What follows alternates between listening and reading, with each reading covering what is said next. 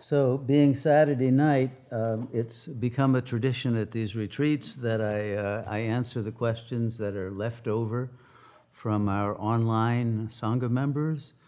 But I want to start by asking those here if you have any burning questions, so I make sure that none of you are unable to get your questions answered and your doubts cleared.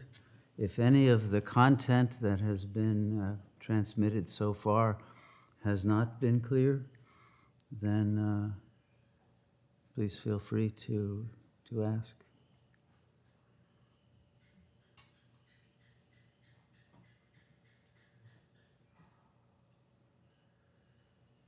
If not, then we shall proceed.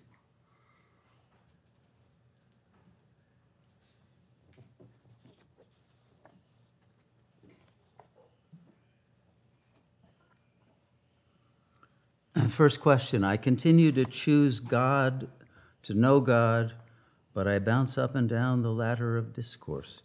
At times there is so much despair, and I wonder if I just need to wait for grace. What are your thoughts on this?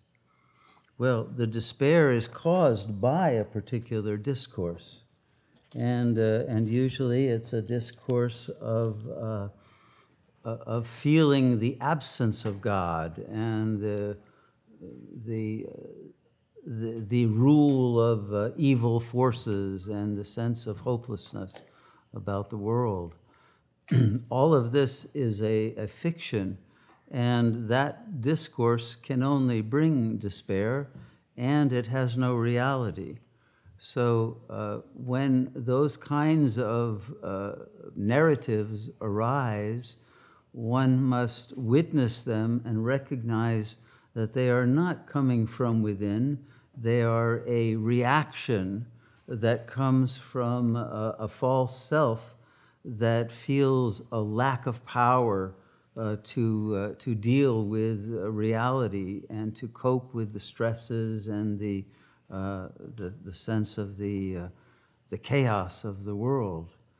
But when you recognize that the world is a dream and that you are the dreamer, you are no longer trapped in it, and you enter that state that we were in meditation of silent presence, witnessing the ego, and it can no longer arise. It cannot disturb your peace, and despair or any other negative emotion that the ego might be feeling is immediately extinguished. It's put to sleep. When the self is awake, the ego sleeps. When the self is asleep, the ego is awake. And it's the ego's Saturday night. And you don't want to be there for that. You want to be on the self's Saturday night. That's a very different celebration. So that would be my answer, is the stillness of self-realization will, and since you start by saying you continue to choose God and to know God, that choice will overrule the emotional reaction of the ego. And it will bring grace. Second question, as we approach Sat Yuga, transcending to the Godhead seems inevitable. Who get the chance to live in Sat Yuga? Well, okay, according to all of the sages' teachings, if you are, while alive before the end of Kali Yuga, if you have reached self-realization and become the manifestation of Satchit Ananda, you become an avatar of the God Self.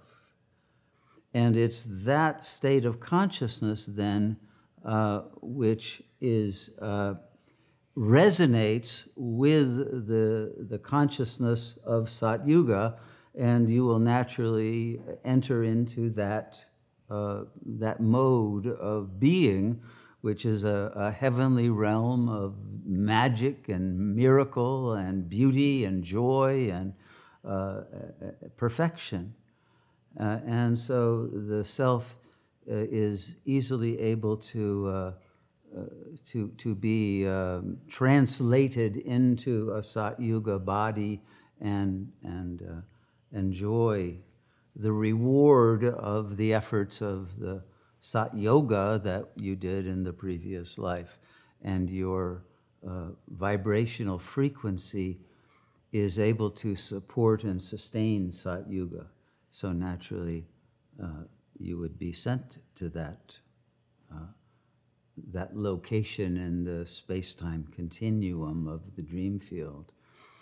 However, if you did not awaken to that level and your consciousness remained as a Kali Yuga ego, then indeed when the world dream is withdrawn from its manifest form and all return to the unmanifest state of the absolute self, the Godhead, prior to and beyond time and space, when there is no world, in that timeless state, yes, the consciousness enters, but because the sanskaras were not burned, those sanskaras remain in a state of suspended animation.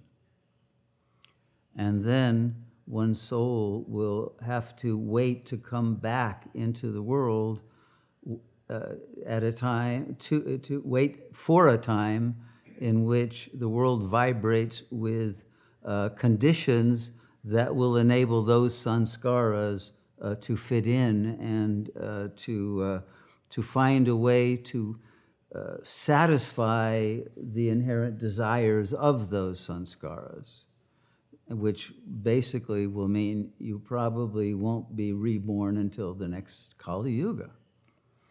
If you have done a little bit or even a lot of yogic practice but haven't got to realization of the self, you may have gotten to a copper age level of consciousness or a silver age level in your love of God and your adoration of divine beauty and goodness and purity, etc. And your consciousness will leave the body in that vibrational frequency and go into suspended animation with whatever sanskaras are there from that time period of your own past soul history, and will come back at a time that is resonant with that frequency that you have reached. Okay, so everyone will find themselves in a world in which their sanskaras are suitable, let's say, and make sense because it's a world that will offer opportunities for satisfaction, or at least for the quest for satisfaction. You won't get none, but you'll at least be in a world in which it's offered. But if you're in a Kali Yuga frame of mind, you would not fit into Sat Yuga. The vibrations of that time would be so non-resonant that it would shatter the consciousness. It would not be able to endure the beauty. It would be like being facing God in a surround mode in which the eyes of God were looking at you from everywhere, and you couldn't handle the shame, the guilt, the sense of unworthiness, and there would be a shriveling into nothingness. So you would only enter into Sat Yuga when your consciousness is divinized. Okay, so I hope that answers the question. When the shadow is coming up to be released, I feel intense pain and suffering of myself and all beings. How can I stay in this presence with love to allow these emotions to be released. Well, again, one has to recognize that it's not your shadow, it's the ego's shadow, and feel compassion and feel love and acceptance and learn from it. Turn the suffering into information, because the suffering is based on a narrative which always has false assumptions to it. And when you are able to see the false belief that has sustained that shadow figure or that sense of a suffering entity, then by piercing through that illogical and incoherent belief, it is released. And then the light shines through the shadow and dissolves it. So it's a combination of compassion and divine love and of the wisdom to recognize the illusion and to not buy into it.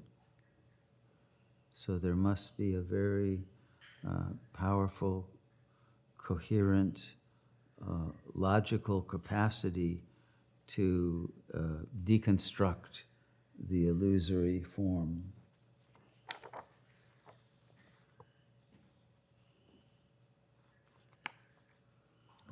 Are people who love God still in danger of getting stuck in locating themselves in very lower ego assemblage points and remaining there indefinitely?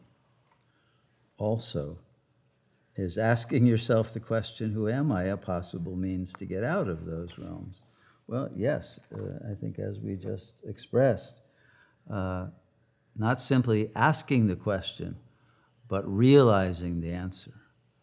Realizing it because the answer can't come in words, because the real self is inconceivable. There are no words that can express or describe that, but silent, still presence completely eliminates those lower assemblage point narratives and feeling states. So if you love God, you're already in a relatively high assemblage point, and that love, if it is combined with faithfulness to the service of God, which is why karma yoga is so important on the path, will get you out of whatever stuckness, because you will be functioning for something greater than yourself.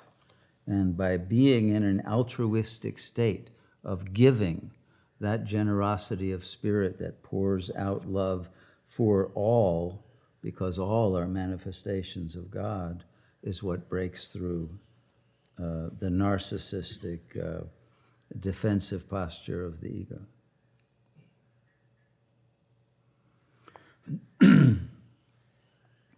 Can a person who has a grave mental health diagnosis achieve a state of mental equanimity required to awaken? I am a recovering alcoholic and I'm on medication for bipolar disorder. Well, again, it's very important to recognize that the psychological self, that is the ego, is not the real self. The ego is complex, it's made up of different parts, and that's why it has this bipolarity, and it is not in control of itself, but reacts to subconscious forces and to projective forces that it externalizes, and is in a state of instability. But that is not you. And so the key to getting out of that is, don't believe the diagnosis, because that's only a medical establishment, ideological way of of weakening you and turning you into a victim of the system, because in truth there's no such thing as a mental disorder that is based on chemistry or any other factors other than your own sensors choosing to withhold certain information and to focus on certain false beliefs that produce anger, hatred, despair, depression, and then a manic compensation into Superman or Superwoman in order to try to escape from that. But this bipolar pattern does not exist in the real self, and once you have attained a place of witnessing it, then the two polarities become unified, and in that non-duality of a monopole consciousness, then the stability of presence is established. So the answer is yes. Don't think that any diagnosis or any past history has any power to prevent you from realizing your freedom in the present.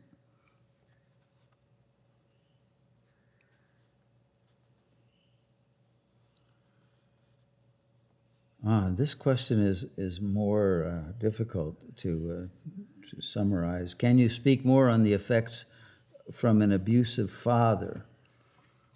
That's very difficult because it's so individualized. First of all, I don't have enough information because a father-son relationship will have different conditions than a father-daughter relationship. Was the abuse verbal? Was it physical? Was it sexual? And what was the mother's relationship to the father? Was she an accomplice? Was she weak? Was she, what was the couple relationship?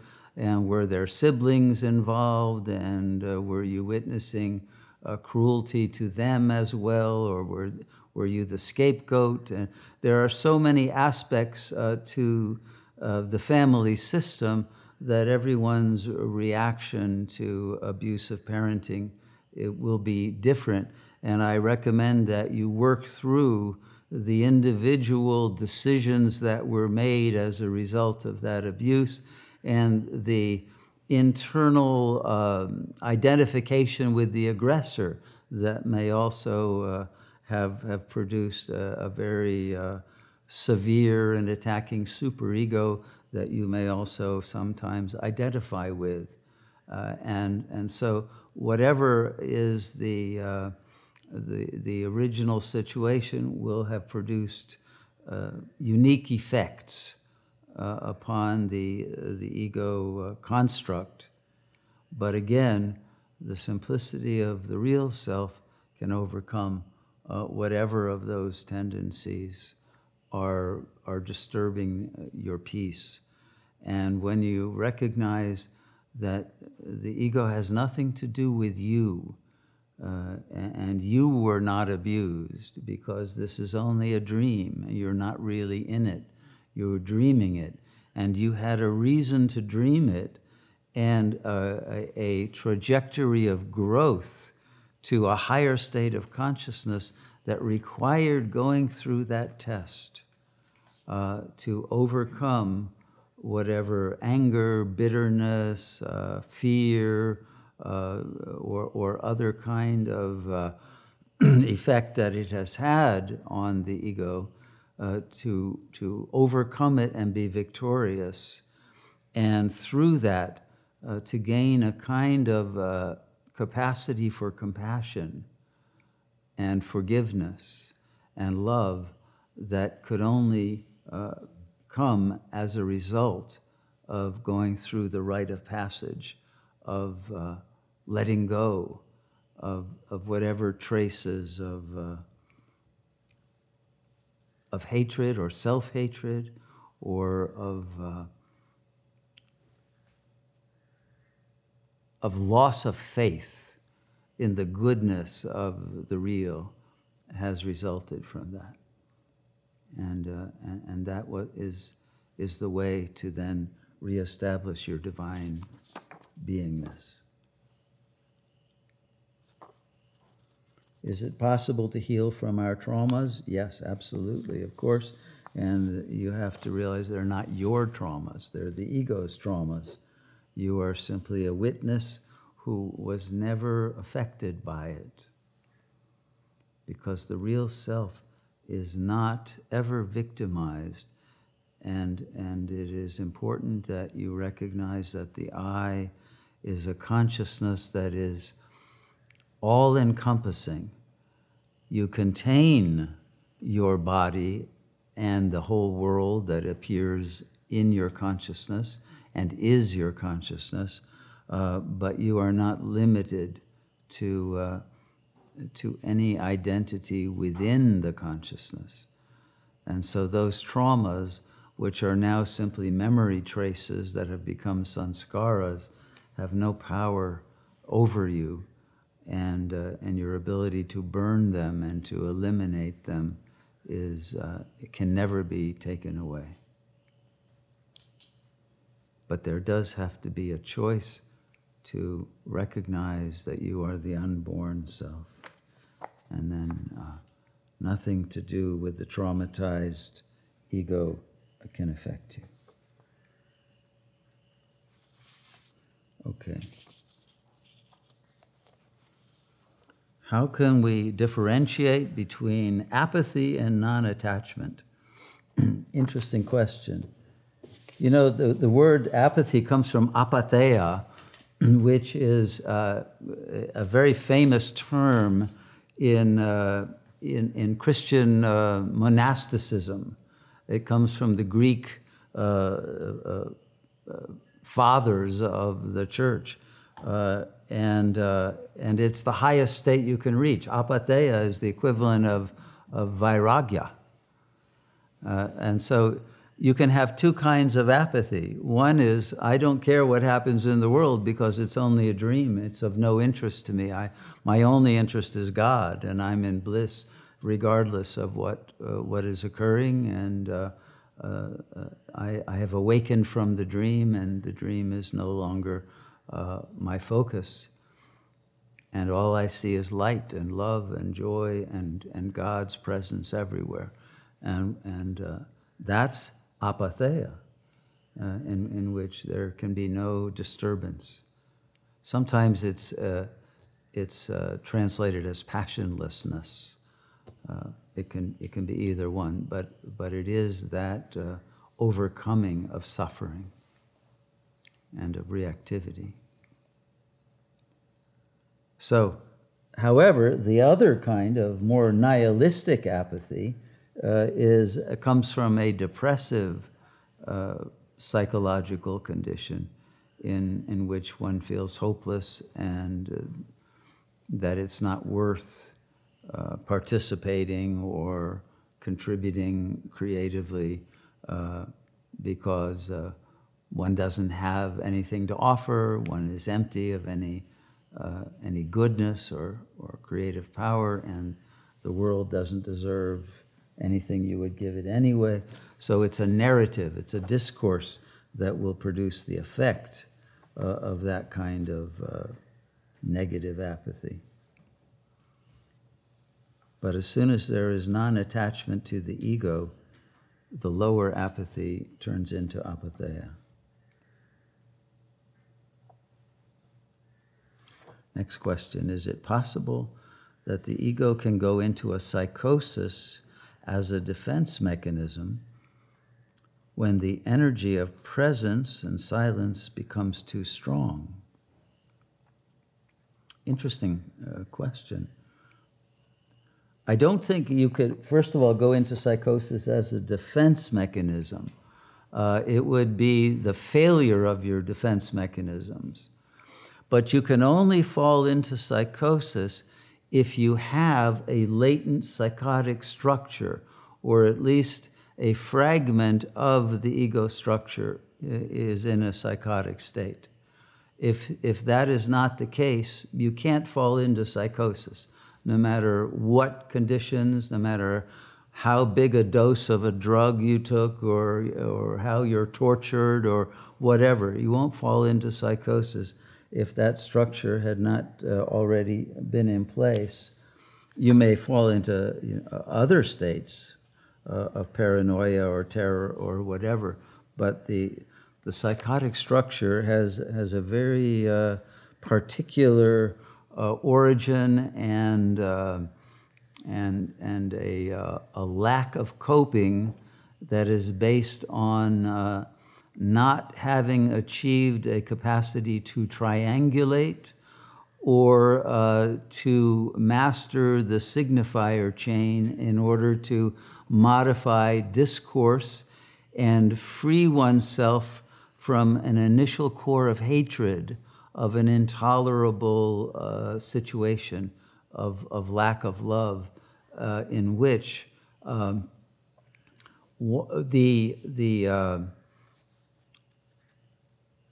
world no longer makes sense. And then one falls into a delusional state that can make sense in its own fantasy of the senseless behavior that's being experienced. But if that structure had not been developed in childhood, then it's not going to happen. However, many people are not aware that they have a latent psychotic structure or fragment of a structure. So there could be that kind of a possibility that takes one by surprise.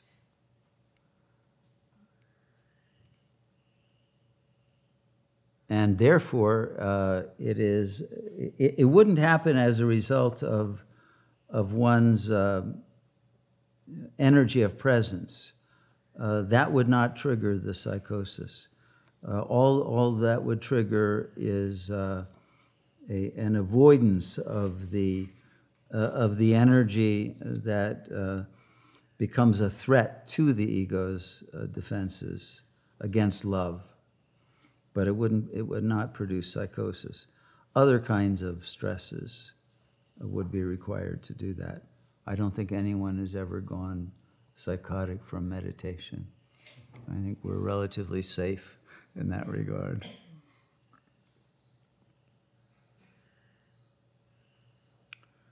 When filled with unyielding compassion, an interesting phrase, how can one in silence survive while surrounded by those who exploit and deceive?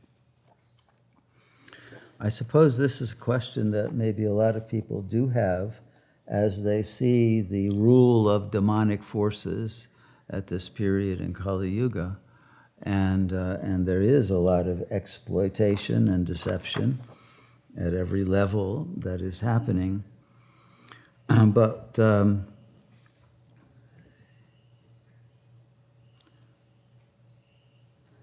one must not make a narrative about it. And if you are in a state of compassion that is based on wisdom, and you recognize that this is a drama and a dream,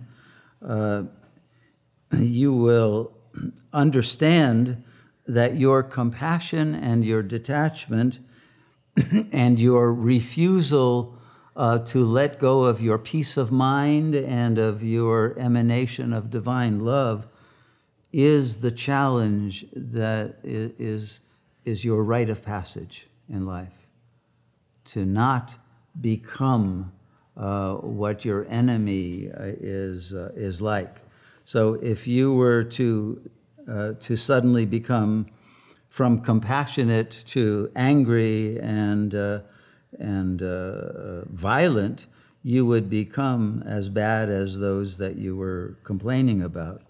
So when you recognize that exploitation, deception, or whatever is your own consciousness and traces of a sanskara that are only there because you were also an accomplice in the fall of consciousness into the Kali Yuga state, then what it should do is to prompt a greater purification of the self, so that the dream is modified in accord with that, and then you'll find that life brings you into different circumstances in which that kind of activity is no longer impinging on your space.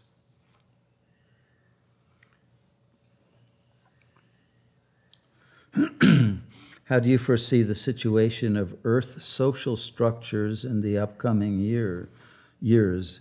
Well, I don't see too many years ahead, because the social structures are decomposing before our eyes very rapidly, and the forces behind this collapsing global culture, or lack of culture, but a dying civilization, are being engineered deliberately by forces that want to make the human species extinct, and to take over the planet for the use of these forces, which are not human in nature.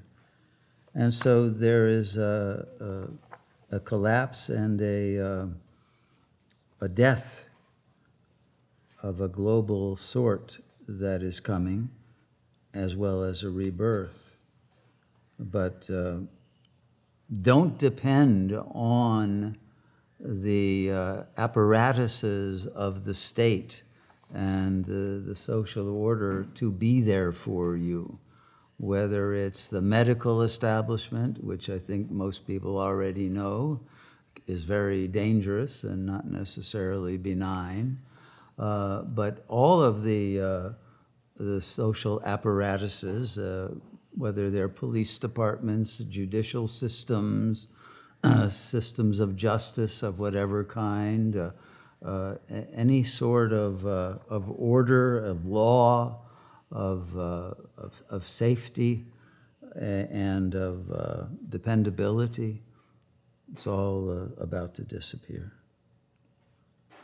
Even food will no longer be on the shelves of stores and such.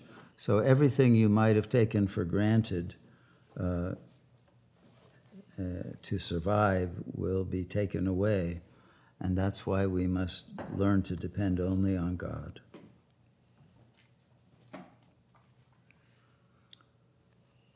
Many times I can see clearly that people are not their bodies. It's very obvious. Nonetheless, I do not recognize this in myself. I can't have the same vision about myself. Why is this? That's a strange question, but on the other hand, we have been indoctrinated not to see ourselves or experience or imperience our consciousness as being separate from the vehicle that it is operating. The fact that you can see this as being the case with others, to me, means you're very close to being able to also see that in yourself, because it is a projection. And once you recognize that the other cannot really be different than you, if you see others as souls with bodies, then you will clearly be able to perceive that in your own case.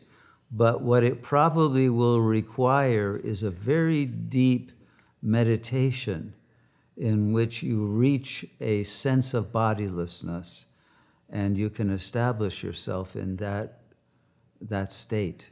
And it is a particular vibrational frequency that you will, it's unmistakable, and it comes when you have stilled the mind, and the consciousness is then free of its identification and its localization within the body.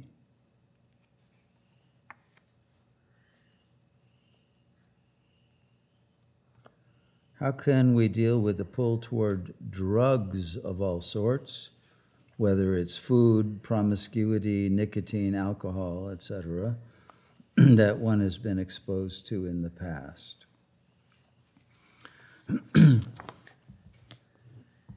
Well, first of all, I wouldn't create a narrative that one is an addict or that one is helpless in the face of the attraction of these things. But I also wouldn't villainize the drugs.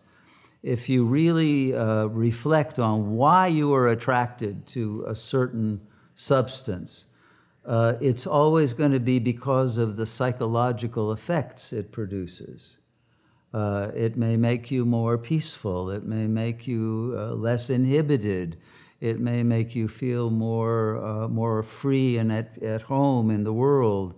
It may free your intelligence to be able to think more clearly or deeply. Each drug has a certain effect that is there to overcome a lack that is produced by a particular discourse and a particular self-image in which certain qualities of consciousness are lacking and require an external input of a chemical substance or some other kind of stimulation in order to enable that to emerge. And once you recognize that you don't need the drug for your fix, but you can fix that lack simply through changing the narrative, and then you'll find that you don't require the substance.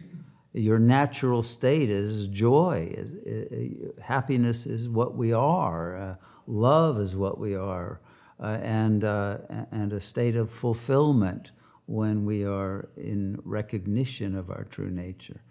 So the need or the feeling of desperation that comes with that sense of addictive destabilization if we don't get this thing is a kind of a perverse fixation on a fetish in which we have projected certain qualities of consciousness onto this thing or this situation or this other, without which or without whom I feel a lack of wholeness and of feeling peace, security, stability, joy, whatever, and recognizing that no, it's produced by a narrative, not by reality, and you will free yourself from that need.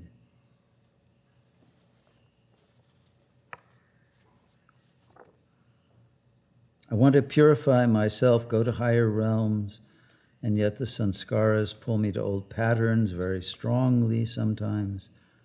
I'm able to restrain myself for months on end, but eventually I fall back down to fulfill a very strong craving for a drug. Okay, the same pattern repeats itself. This is, I think it might even be from the same person, this the second aspect. But again, it is the narrative that puts you in a situation of needing to restrain yourself. So there's an internal battle with an ego fragment that thinks it requires this substance for its sense of wholeness. And once that narrative is gone, the pattern won't repeat.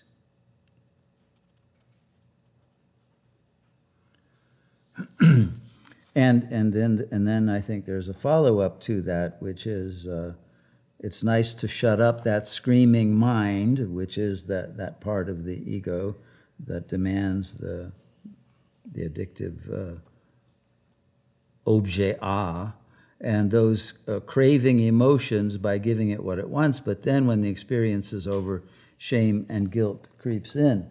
And that's always the punchline to every ego narrative. It blames itself, it feels shame and guilt for its weakness, its dependency, its failure to support itself in a noble manner that does not compromise and betray itself and lose its self-sovereignty. So again, this is part of the discourse of lack that the ego was indoctrinated into in childhood when it was dependent upon the parents and dependent upon certain signifiers of goodness, without which one would be emotionally destabilized. And then later, those signifiers get projected onto the addictive substance. So, through recognition of your wholeness, that pattern also will be released. Okay, well, I think that's the list. Was this useful to anyone else other than those who asked the questions? Yeah. Okay, good. I'm glad that it's valuable for the whole Sangha. Are there any others that came in since then? Thank you for listening to Spiritual Teachings with Shunyamurti, recorded live at the Sat Yoga Ashram in Costa Rica. To join us for a life-changing meditation retreat, or to make a donation to support this transformational work, please visit our website, www.satyoga.org.